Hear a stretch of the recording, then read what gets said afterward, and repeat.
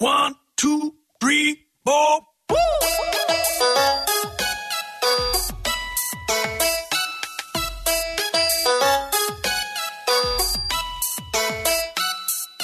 Welcome to Me and the Geek, a weekly geekly conversation with a different geek about their area of expertise and interest. This week on Me and the Geek, we're going to be discussing Daredevil.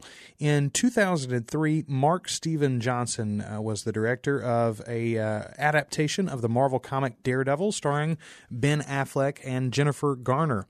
Little did they know that years later, their work would be replaced and completely wiped from our collective minds by Netflix and Charlie Cox, as Marvel Studios is back in control of the character of Daredevil and all the ancillary characters, the villains and sidekicks, and all of the compatriots that cross through Hell's Kitchen. And tomorrow, as a matter of fact, as you're listening to this on April... Tune into Haycar's new podcast series, The Road to a Simple Life, and join me, Vernon Kay, as I chat to McFly's Harry Judd, Ian Haste of Haste Kitchen, and Money Magpie's Jasmine Birtles about how they keep things simple across their family, food, and financial lives. The Road to a Simple Life is brought to you by Haycar, the new website for used cars that promise to make finding your perfect used car simpler than ever. Find us on all major podcast channels or head to haycar.co.uk/simple for all of the episodes. 10th, or if you are downloading it right away anyway, it'll be tomorrow. If not, it's available now. Netflix's Daredevil from Marvel Studios, connected to the Marvel Cinematic Universe. It's really a crazy time to be a geek. So I thought this would be an apropos moment for us to jump on the bandwagon and go back in time with Jamie Worley this week. He was on one of our pilot episodes as we discussed the Marvel Cinematic Universe and Spider-Man, and he's back again this week to talk about Daredevil. We first talk about the 2003 film starring Ben Affleck. Then we talk about what happened with 20th Century Fox in between here and there for them to lose the rights to this character. Then we discuss specifically some of our hopes about the upcoming Netflix series. There are no spoilers for that series, so if you haven't seen it yet, don't worry. We've got another episode coming soon where I'm going to be reacting to those episodes on Netflix, but don't worry right now, no spoilers except for a movie that's, well, about 12 or 13 years old now.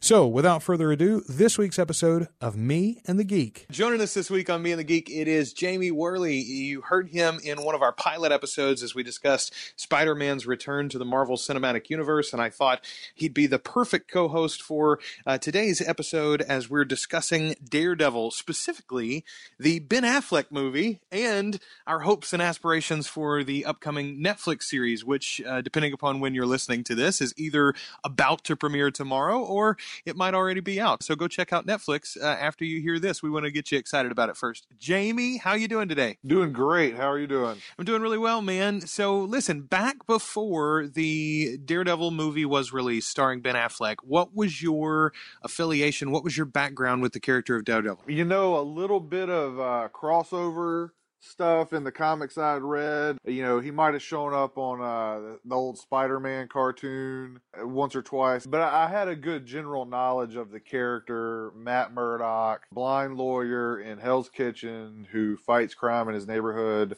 at night. Almost like Marvel's version of a small-time Batman. And that's about all I really knew about him. Sort of the poor man's Batman. Do you remember the made-for-TV movie, Bill Bixby as the Incredible Hulk and David Banner, not Bruce Banner, but made-for-TV movie? They did one with Thor, and then they did one with Daredevil and the Kingpin as well. The Trial of the Incredible Hulk, I think was the name of it. Did you ever see that? I may have seen it. It definitely rings a bell, and I'm aware that it existed, but I don't have any real memories of it. No. Well, it was sort of like very important to me as a kid. I had it, I had like recorded it with my VHS player or whatever, and I loved it. I watched it all the time. And the character of Daredevil after that was one that I sort of tried to pick up on. I read several like collected editions and things like that. And then as I got back into comics in my late teens, I started going back and reading some of the Frank Miller stuff. And leading up to this movie especially, I went and read the early Frank Miller runs, or most of them, as much as I could get my hands on at the time. It was not quite as easy as far as the digital availability like it is today. But so leading up to this movie, were you excited to see it? What did you think about Ben Affleck and the role in particular? I was a Ben Affleck fan. I always have been. He gets a lot of hate, and I've never really understood it. I think he's a fine actor, and he's actually a pretty good writer. writer too. And now, I mean, you know, we've seen Argo and everything, so, you know, obviously his talent is proven. So I'm not sure why he gets so much hate, but I was fine with it. And like I said, I didn't have any preconceived notions of the character, you know, beyond just a little bit that I knew going into the movie. So I was ready to see what they were going to do. Let's talk about some of the, because you and I have both watched this again recently, right? You did you go back and watch it? I literally watched it again last night for the first time in probably 10 years. I love it. I love it. Now, do you know which version you watched? Was it the theatrical or the director's cut? I've tried to find the the director's cut. Like I looked for it everywhere. I found it on iTunes for $14.99, and I just didn't want to invest in it. You're like, I can't pull the trigger. Yeah, but I watched my DVD that I bought back when it first came out because I was a fan of it when it first came out. But I watched the theatrical cut. Now, have you seen the director's cut?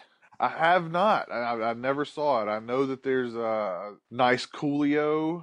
There's a whole storyline added, and we'll talk about some of that as we go through this discussion. But after you and I record this interview, I'm gonna see if I can't send you a copy of the director's cut and let you see it, because you'll have to wait some time. Nobody wants to watch that much Daredevil that close together, but you should check it out sometime. It is I think a much more balanced film overall, but a lot of the problems that I had with the theatrical cut, especially in retrospect on second and third viewings and things, I still have those same problems with the director's cut. It doesn't patch all the holes. So let's get to that. Let's get to the things that they did right, and let's talk about the things that they did wrong, or the things that we would have liked for them to have done differently at least. And then let's talk about the near past of Daredevil, some of the misses that Fox had after this movie was made, and then let's talk about what's about to happen with Netflix too. But first off, tell me a couple of right off the top of your heads, what were your favorite things about this movie? Because it does do a lot of good things. As you said, you loved it at the time. Yeah, you know, going back to it and watching it, I don't know how much I love it now. And that's not, I mean, it was very much a movie of the time. It's hard to judge it now based on everything that we've seen since then. It was fine. The things that I liked about it, Jon Favreau as Foggy Nelson, a nice supporting character. I love Jon Favreau anyway. It was nice to have him again as Happy Hogan. He always gets stuck as a superhero's kind of like sidekick guy in the real world. I thought he was great. I loved Michael Clark Duncan as the Kingpin and what he did with that character. I didn't have a problem with the race bending at the time. He's traditionally a white character in the comics. That doesn't make any difference to what the character is, the race of it. So, you know, he could be a black guy, he could be a white guy, he could be an Asian guy. It doesn't matter. He's the Kingpin of crime, and he did a great job of just that cockiness and that personality of that he could get away with anything. Thought he really nailed it.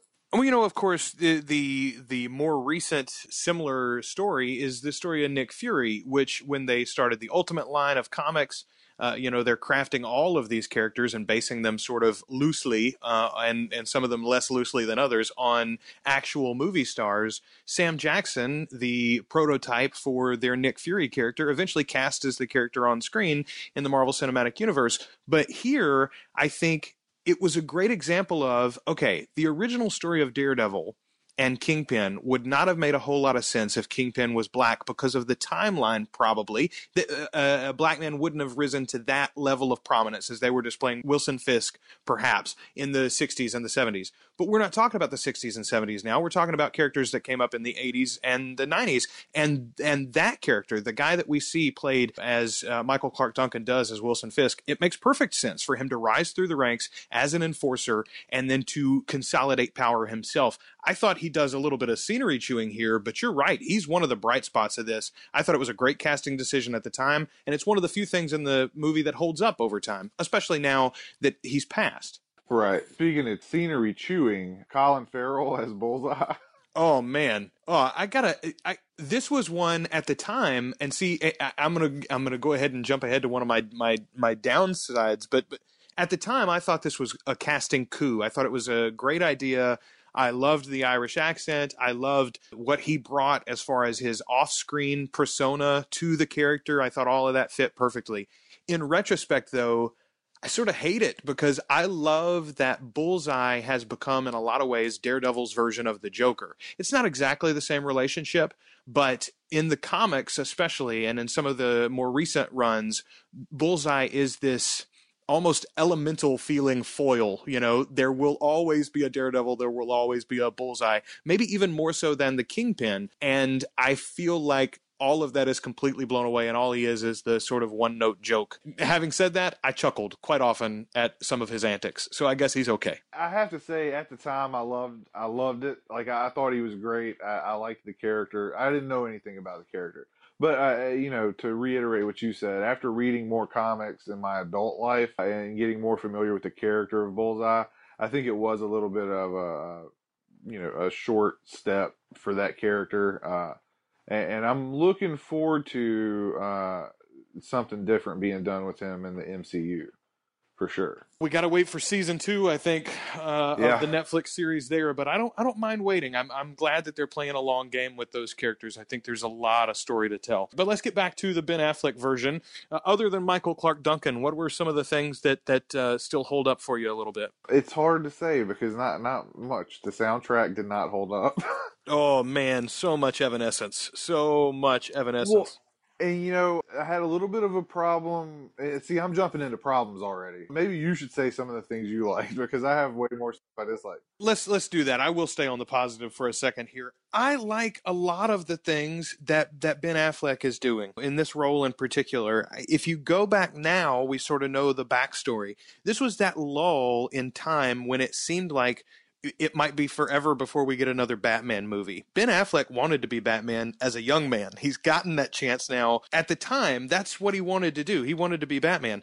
There were a bunch of crappy Batman movies made, and it looked like that franchise was dead until Christopher Nolan relaunched it. But that all came later. In the middle time, 20th Century Fox comes to him and says, Ben Affleck, would you like to be Daredevil? And he gets to be, as we said, sort of the poor man's Batman.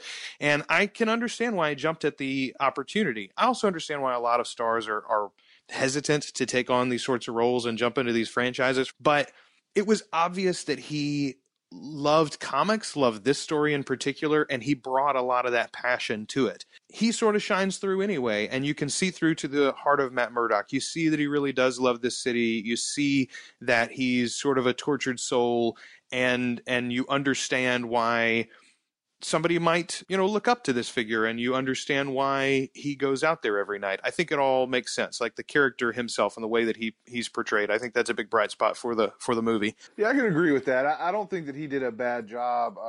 I feel like it was a little too stuffed. There's just too much stuff in one movie, which is a problem for a lot of comic book movies, to be completely honest.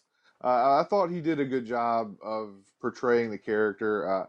I have a little bit of a problem, with the contacts and exactly how he played the look of being blind. But I mean, that's just a choice that he made that it just kind of took me out of it.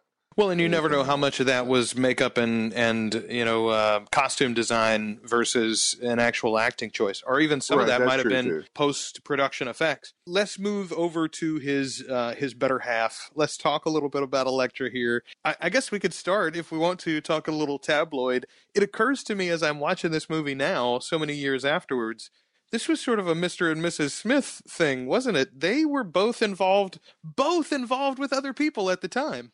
Yeah, him is super publicly. Him and J-Lo's relationship, Jennifer Lopez, that was a very, very public relationship. That was right before this, right? Yeah, I mean, I'm thinking, Gigli must have come out after this, right? But it was probably filmed either before or during the post-production part of this process. I mean, Gigli, Jersey Girl, and this movie all came out within a year. Time. Yeah. Because as a matter of fact, Kevin Smith, I remember hearing at the time, Kevin Smith had to move Jersey Girl, the filming of Jersey Girl, to accommodate Daredevil because of the time frame. So yeah, you're right. They all came out within a year of each other. So this relationship was super public. In two separate movies, Jersey Girl and Gigli, these people are on screen as a couple. They're in every newspaper. They're on every, Entertainment Tonight. They're on all of those. South Park's making fun of them. Yeah, absolutely. They are the couple in Hollywood. And it turns out they make two not great movies back to back. Now, I'll argue there's a lot of good in Jersey Girl, but the idea of tying to that relationship does not hold up over the test of time. So you got all of that going into this movie as well. And then here, these two wonderful people find each other. I like both of them. I like Jennifer Garner a lot. I like Ben Affleck a lot. I'm happy that they're happy together now, many years hence. But it does seem a little weird because it didn't seem to be a thing at the time. I don't know. It didn't occur to me at the time that these two ended up together immediately following this movie. But that's exactly what happened. Yeah, it is. Yeah. That's weird. So what did you think of her in the role? Not too big a fan. I mean, I like her, but she doesn't come off as, or they're supposed to be Greek, right? Yeah, as she doesn't come off as anything. That's the yeah, and I think she that's comes off as Jennifer Garner in contacts. Yeah, the biggest problem I think with her character comes from the script itself and not her portrayal. They take this middle ground. She's not exactly an assassin. She's not connected to the hand. Stick doesn't exist in this universe in any way that we know about, or in any way that matters anyway to either of these characters. And yet, they also want her to be able to leap tall buildings in a single bound and whatnot. So like they try to have their cake and eat it too. And I guess that's true of Daredevil, but at least they give him the courtesy of explaining in whatever ridiculous way they do it. Oh, well, I've got super balance and I've got, super strength and I've got this all because of my heightened sense of touch. Well, and his sense of sound. Yeah, but at least they have like it's a 30-second explanation for why he's flipping up and down buildings and skyscrapers and stuff. No explanation for why he can jump off of a building and land survive. on his feet. Yeah. But it's a comic book movie. I'll forgive him a little bit. In general, I agree with you. She comes to this role and she's like the girl next door that just happens to have size and a lot of martial arts training. Right. And where just because her dad's rich, I guess, is why she was trained in martial arts. I mean, there was just no explanation whatsoever. The one other character that I think bears mentioning here is Ben Urich, the newspaper reporter that's sort of the foil on will he or won't he reveal the identity of Daredevil in the comics a lot of times, played here by Joey Pantoliano. Joey Pants. We're just going to call him Joey Pants. There you go. Joey Pants. I loved him. Yeah, I mean, he's another one of those character actors that, he pretty much always plays the same. He plays himself. I mean, let's just be honest. But he's great. And that's why he keeps getting work, is because people love him and they love that smarmy, is he good, is he bad, do I like him, do I not like him type character. And I mean, he nails it. One of my favorite scenes in the movie, there's a scene where Joey goes to visit the coroner's office, the coroner is played by Kevin Smith, and the two of them discuss the baton that he's found. He's found Daredevil's stick. I loved this scene, and I felt like, and I don't know that there's a scene exactly like this in one of the comics, but I feel like there is not just one, but probably many. It seems like the sort of way that this type of character ends up beginning to put the pieces together about Matt Murdock's identity. I feel like it's happened in other storylines, and I thought it was one of the best parts of this movie, one of the things that rang most true. The way that they both sort of marveled over the device and how cool it was, and then how the fact that it was also a cane, he was beginning to put two and two together. I've seen a stick like this. I know where this comes from. Oh my goodness, I know who Daredevil is, but it's the blind guy. Who's going to believe me? Right. For a guy who normally plays a silent character, Kevin Smith, he really, nailed that part. He's pretty great when he speaks in any of his own movies as well. Like the character of that coroner was actually really funny and played well against Joey Pants. Yeah, I agree. That scene is one of the more lighthearted and fun scenes of the entire movie. A very depressing and kind of tragic movie if you really get to thinking about it. A lot of death in this movie. Yeah, everybody dies. Or it feels that way anyway. Yeah, well, except for Daredevil and Bullseye. And yeah, I mean, really most people. Well, I guess the Kingpin doesn't die, but he's getting carted off to jail, so. If we're looking for positives, that's something that they got right. Neither, and at first I was like, oh, I forgot they killed Kingpin. But again, and maybe this isn't in the theatrical, in the director's cut, you see Kingpin at the very, you see Bullseye, at the very end. He ends up killing a fly while he's recuperating in like a, a whole body cast in a hospital room that's being guarded by armed guards. Yeah, that is in the theatrical cut. You got Kingpin that survives too. So many movies, especially in this sort of the first and second generation of superhero films, they kill the villain off every single time. And I'm like, look, these you lock them up. You lock them up to escape again. That's what they do in the comics, Yeah, that's all. I mean, that's been a problem going back to, Michael Keaton's Batman movie with the Joker. Keep these guys alive. You want them to do sequels, right? Let's start summing this one up so we can move on to the future and better potential storylines for this wonderful character and his sidekicks and villains. What were, do you think, sort of the other egregious reasons that this film doesn't hold up? Why didn't it? It did get I started to say it didn't get a sequel. It did get a sequel technically in Elektra, but that movie was rushed into production. It was rushed out onto screens, and then it was rushed into the vault pretty quickly too, as this movie had already sort of fizzled out among the popular opinion and the critical acclaim that it didn't get. So I think people were already done with it before Elektra was ever even released. But what did they do wrong? I mean, we've talked about some of those problems already, but where could they have turned the other way? One of the things that really kind of was a logic break for me was that Foggy was always talking about, like, our clients are paying us with fish and, golf clubs and all this stuff, and we need money. Yet, Matt's apartment was huge and very modern, and he had a, sensory deprivation tank and all these custom leather outfits and weaponry. How is he affording all this stuff if they're not getting paid for being lawyers? Yes. And again, it goes back to sort of the same problem with Elektra. Like they wanted their cake and eat it too. They're like, oh, we want to make it Batman, but they didn't take the time to show how Matt Murdock could afford those things. There are ways around it. Maybe he's funneling drug money. Maybe he's laundering drug money that he takes from people that he beats up. There's nothing, I think that makes sense. I think probably Daredevil's done that in the past at different times in the comics. If you want to make him wealthy, if you want to make him have this empire to enact his justice, that's fine. That's a story choice. Back it up. And that's part of the main problem with this movie is that you're supposed to just accept a lot of it at face value because it's a comic book, and they don't even really try. Yeah. How does he pay his medical bills? Right. He's constantly getting beat up. Well, we'll talk about Night Nurse and Rosario Dawson in a minute. I guess. Yes. But again, if you're going to have a character that doesn't have superhuman powers and you're going to show him losing a molar in the shower after a fight, you've got to show the support team that he has that can patch him up. Matt has to go to the hospital. Where is he getting these Vicodin prescriptions from? Right. And why are they giving it? You're a blind lawyer. Why are you so beat up? Do you just fall down all the time? Yeah. So this came out in 2003 from 20th Century Fox, and they went a long time with doing nothing else with the character. It sat in different levels of production. Different people tried to turn it around, rewrite the script, look at different ways to relaunch the character.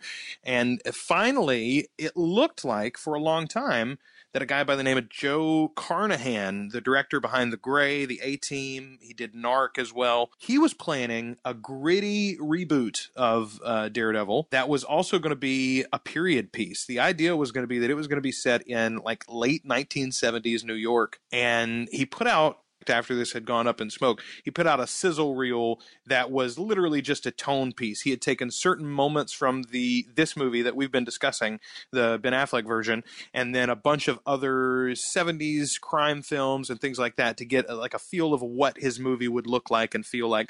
Really got me excited, and I loved the idea of doing a period version of Daredevil, especially when it looked like Marvel reached out to Fox and was going to allow them to extend the rights to Daredevil, but they wanted something in return. They wanted the rights to Galactus and Silver Surfer back. Yeah, I do remember that, and part of me kind of wishes that would have happened for the implications for the MCU, but I'm also kind of glad that things fell through and that movie didn't get made. Even though I do agree, setting it in that time period when Hell's Kitchen was actually a problem, because Hell's Kitchen is kind of a nice neighborhood these days. Yeah.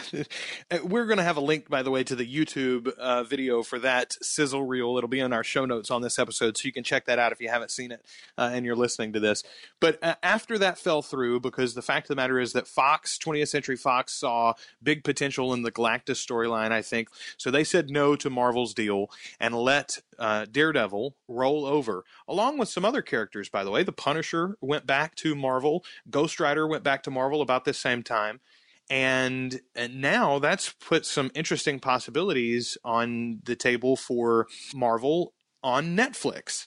Marvel approached a bunch of different networks, actually, with the idea of doing not one, not two, not three, not four, but 5 TV series all at once, putting them all into development and production, and running a total of, I think it's going to be about 60 hours of television or something like that. Daredevil, Jessica Jones, Luke Cage, Iron Fist, and then the final series will be The Defenders, as all of those characters and probably some others along the way join up in one big mini-series event.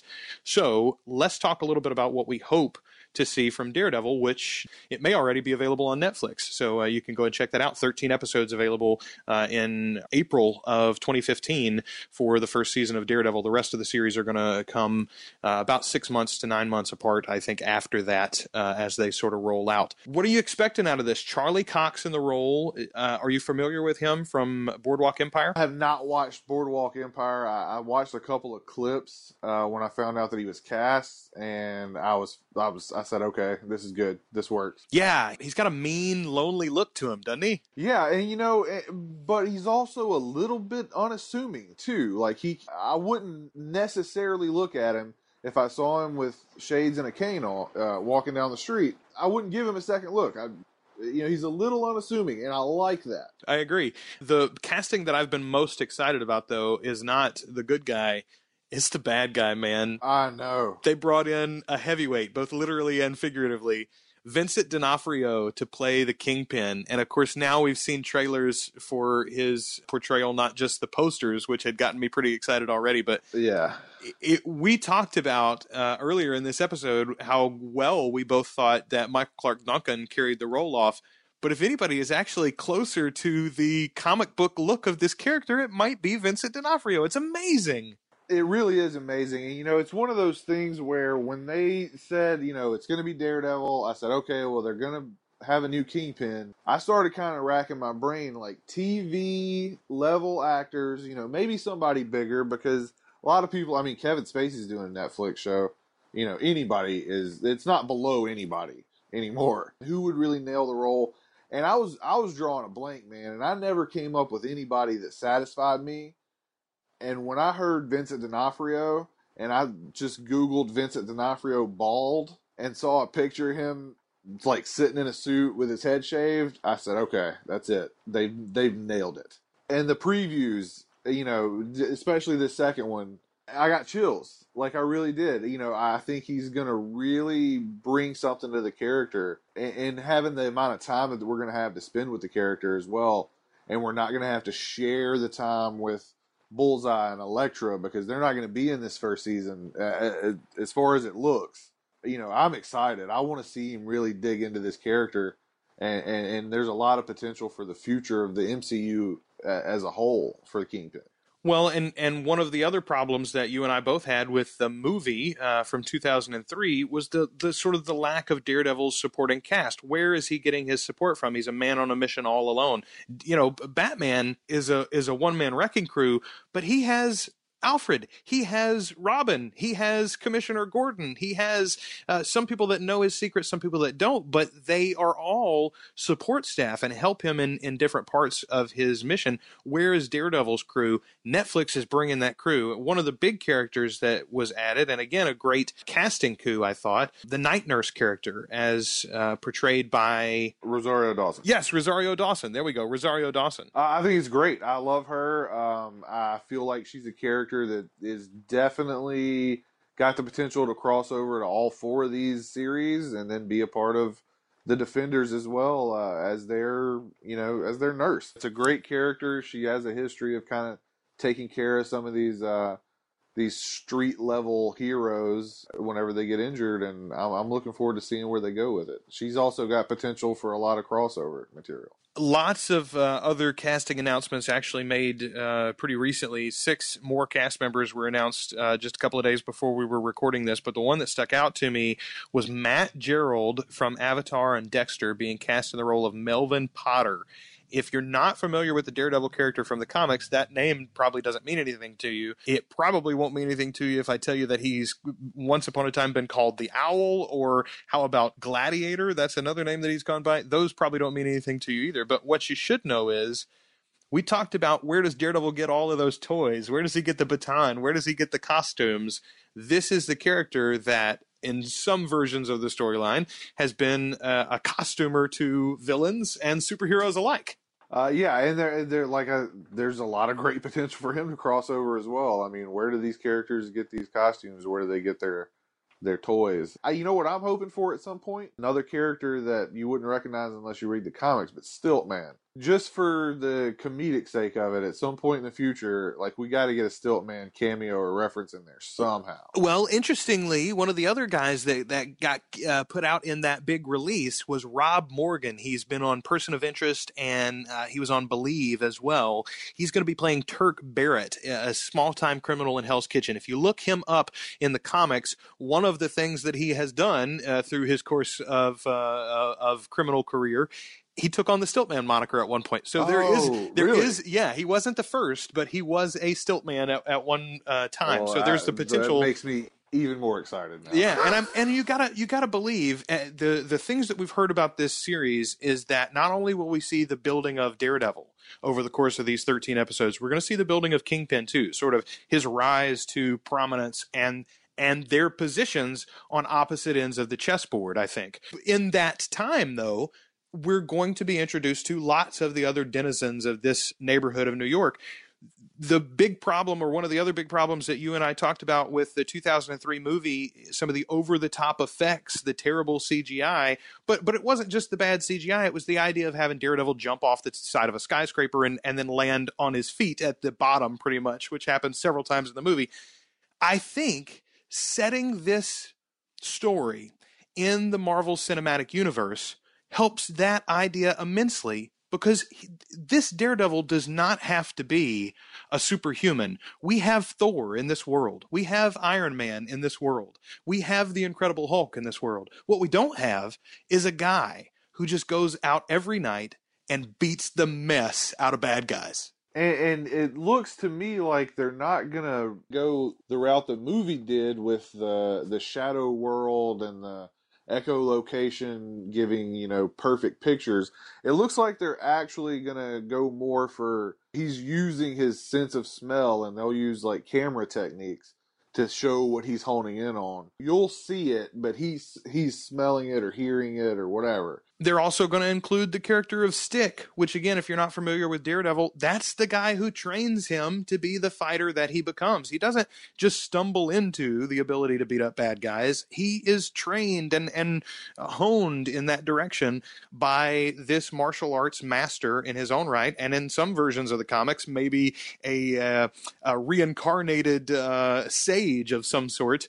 Stick. I'm so excited about this casting. I'm so excited about that inclusion of that storyline. And for my money, there's probably no better actor with a voice that just says, like, I'm here to teach you a lesson than Scott Glenn. He's great. We've seen a glimpse of a hand ninja in the previews. So these ninja clans are going to be part of this show, and I'm really wondering how they're going to pull that in as well. Basically, what's going to end up being a 13-hour movie, and it's not going to have as many main characters as the 2-hour movie that we got. There's going to be a lot of richness and a lot of backstory. I mean, in one day, we're going to have more Daredevil to watch than we have Iron Man. Isn't that an amazing idea? Yeah. It's crazy, and I'm taking off work that day, and as soon as it's available on Netflix, I'm sitting down and I'm watching every episode in a row. I'm that excited about I it. have not asked my boss for the day off yet, but I am seriously considering it myself. I'm going to end up watching 2 or 3 on my phone while I'm at work if I don't take the day off. So let's move forward then and let's start wrapping this thing up. I just want to ask you, and I'm going to tell you mine first. What I'm looking for here is like the number one thing that you haven't heard yet from the Netflix series that you think might be a possibility for the future and you're hopeful for. To me, it's one of the characters that I mentioned earlier. It's the Punisher. I think there's a great potential to lay the groundwork even for somebody as out there as Ghost Rider on Netflix over time. But the Punisher just seems to make so much sense, especially if this first season is going to be about the juxtaposition between the mission of the Kingpin to better his city and the mission of Daredevil to better his city, then why not, again, take that to the next level and juxtapose a character like Daredevil, who is all about justice, bringing people to justice even outside the law, with a character about like the Punisher, who is about dealing out that exact same justice, but to the ultimate level and with lethal enforcement. And I don't think that's a line that we're going to see Daredevil want to cross on a regular basis. We may see Daredevil kill, but I don't think on a regular basis he's going to be killing bad guys, whereas that's the Punisher's MO. I bring the gun, I shoot you, you probably don't ever even know I'm there. So what's the big thing that you think could be potential for season 2 or one of these other series or whatever the next batch is that they bring out on Netflix? I think you and I both agree these are going to be big hits, which means whether they get season 2s or not, we'll have more, right? Yeah, there'll definitely be more. I'm hoping that the Ben Urich character, who's actually going to be in the series as well, another one where they're changing the race, but once again, absolutely doesn't affect the character whatsoever. They've got a great character actor whose name I cannot think of, but like when you see this guy, you'll recognize him. He's been in a ton of stuff. I think he's got a nice gravitas to him. And I think he'll bring something more to the character. And he's the type of character that in the comic books, he works for the Daily Bugle. And then eventually he starts his own offshoot paper, I believe. I'd like to see him maybe working as an investigative journalist, trying to figure out what's going on. And maybe even be doing it freelance, but then end up with a job at the Daily Bugle at some point in the future. And he's another character just like Kingpin, who these characters, they can build to go on to be part of other characters' stories as well and cross them over. The whole thing with Marvel is it's all connected. And that's what I'm looking forward to. I'm looking forward to seeing the connections. I'm looking forward to seeing the potential for future connections. I'm looking forward to any kind of references to, the Rand Corporation with Danny Rand, who is Iron Fist, anything to do with Jessica Jones or Luke Cage, who are coming up in the next series. Like, I'm looking for the connections. That's kind of, like, I'm excited about the story. Obviously, like, I want to see a good Daredevil story. But it's while I'm watching it, and those little hints and those little connections to the broader Marvel Universe are what get my inner fanboy just giggly. There you go. I'm with you, Jamie. Couple of giggly fanboys here. Daredevil, it's on Netflix anytime after April 10th, 2015. If you're listening to this after that, then go check it out. Just search for Daredevil on Netflix. You can even add those other shows, by the way, if you're a Netflix subscriber. Search for Jessica Jones, search for Luke Cage, search for Iron Fist, search for The Defenders, and you can go ahead and add them to your queue so that as soon as they show up, you'll have them at the top of your list. Although I'm pretty sure Netflix will send you an email to let you know that they're available for streaming too. Don't you think, Jamie? Oh, yeah, absolutely. There's going to be media all over this. So. All right, man. Tell folks again where they can find you online. Twitter at Whirlybird Media, and that's probably the best place. All right, there you go. Thanks, Jamie, for joining us this week to talk about Daredevil. Thank you. Great discussion about a not-so-great movie. Jamie Worley there talking about Daredevil, the 2003 film from Mark Steven Johnson starring Ben Affleck in the title role. Folks, I don't know about you, but I am excited about some Netflix Daredevil. It's coming tomorrow if you're listening to this on launch date. If not, April 10th was the day to make it available, so it's already out there. Daredevil, 13 episodes of it on Netflix now, so go check it out. Check us out, by the way, every week in iTunes or on Stitcher, anywhere you find podcasts. You can find me and the Geek. You can review us if you'd like. That would help us get out to more folks, and we'd appreciate that in iTunes or on Stitcher. And you can also send us an email if you've got a suggestion for a future episode topic or just feedback on one of the episodes that we've already done. Write us at meandthegeek@teamprocreate.com. Until next week, I'm me. That's Joel Sharpton. You can find me on Twitter at The Rogues Life. This week's geek was Jamie Worley. We were talking about Daredevil, the 2003 film, and this has been the podcast. 1, 2, 3, 4. Me and the Geek is a proud member of the Procast Network, a Procreate production. Procreate is a community of artists in film, music, the digital arts, and fine arts that helps them connect and collaborate on projects. You can find out more at teamprocreate.com. Also, be sure to check out one of our other great shows, like Pod on Pod, a weekly review of a different podcast to help you find your new favorite show. Josh and Joel are your hosts as they walk through the wide world of podcasting. From comedy to self-help, Josh and Joel listen to it all so you don't have to.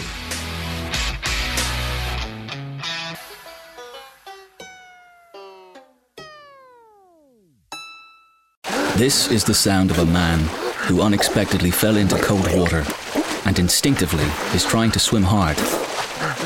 This is the sound of the cold water shock, making him gasp uncontrollably and breathe in water until he drowns. Whereas this is the sound of a man who fell into cold water and knows how to survive. You have to fight your instinct to swim and just float until the cold water shock has passed and you can control your breathing. This is a safety message from the RNLI. Float to live. Visit respectthewater.com. These fingers crossed paprika burgers. Big day today. Jamie gets his exam results. I hope he's done okay. He's worked so hard. So I'm making my paprika burgers for when he gets home. They were lucky last time. I add red onion and paprika to the mince. Then I top with jalapenos. Well? Make your own burgers with our Tesco finest Aberdeen Angus beef. Food Love Stories, brought to you by Tesco.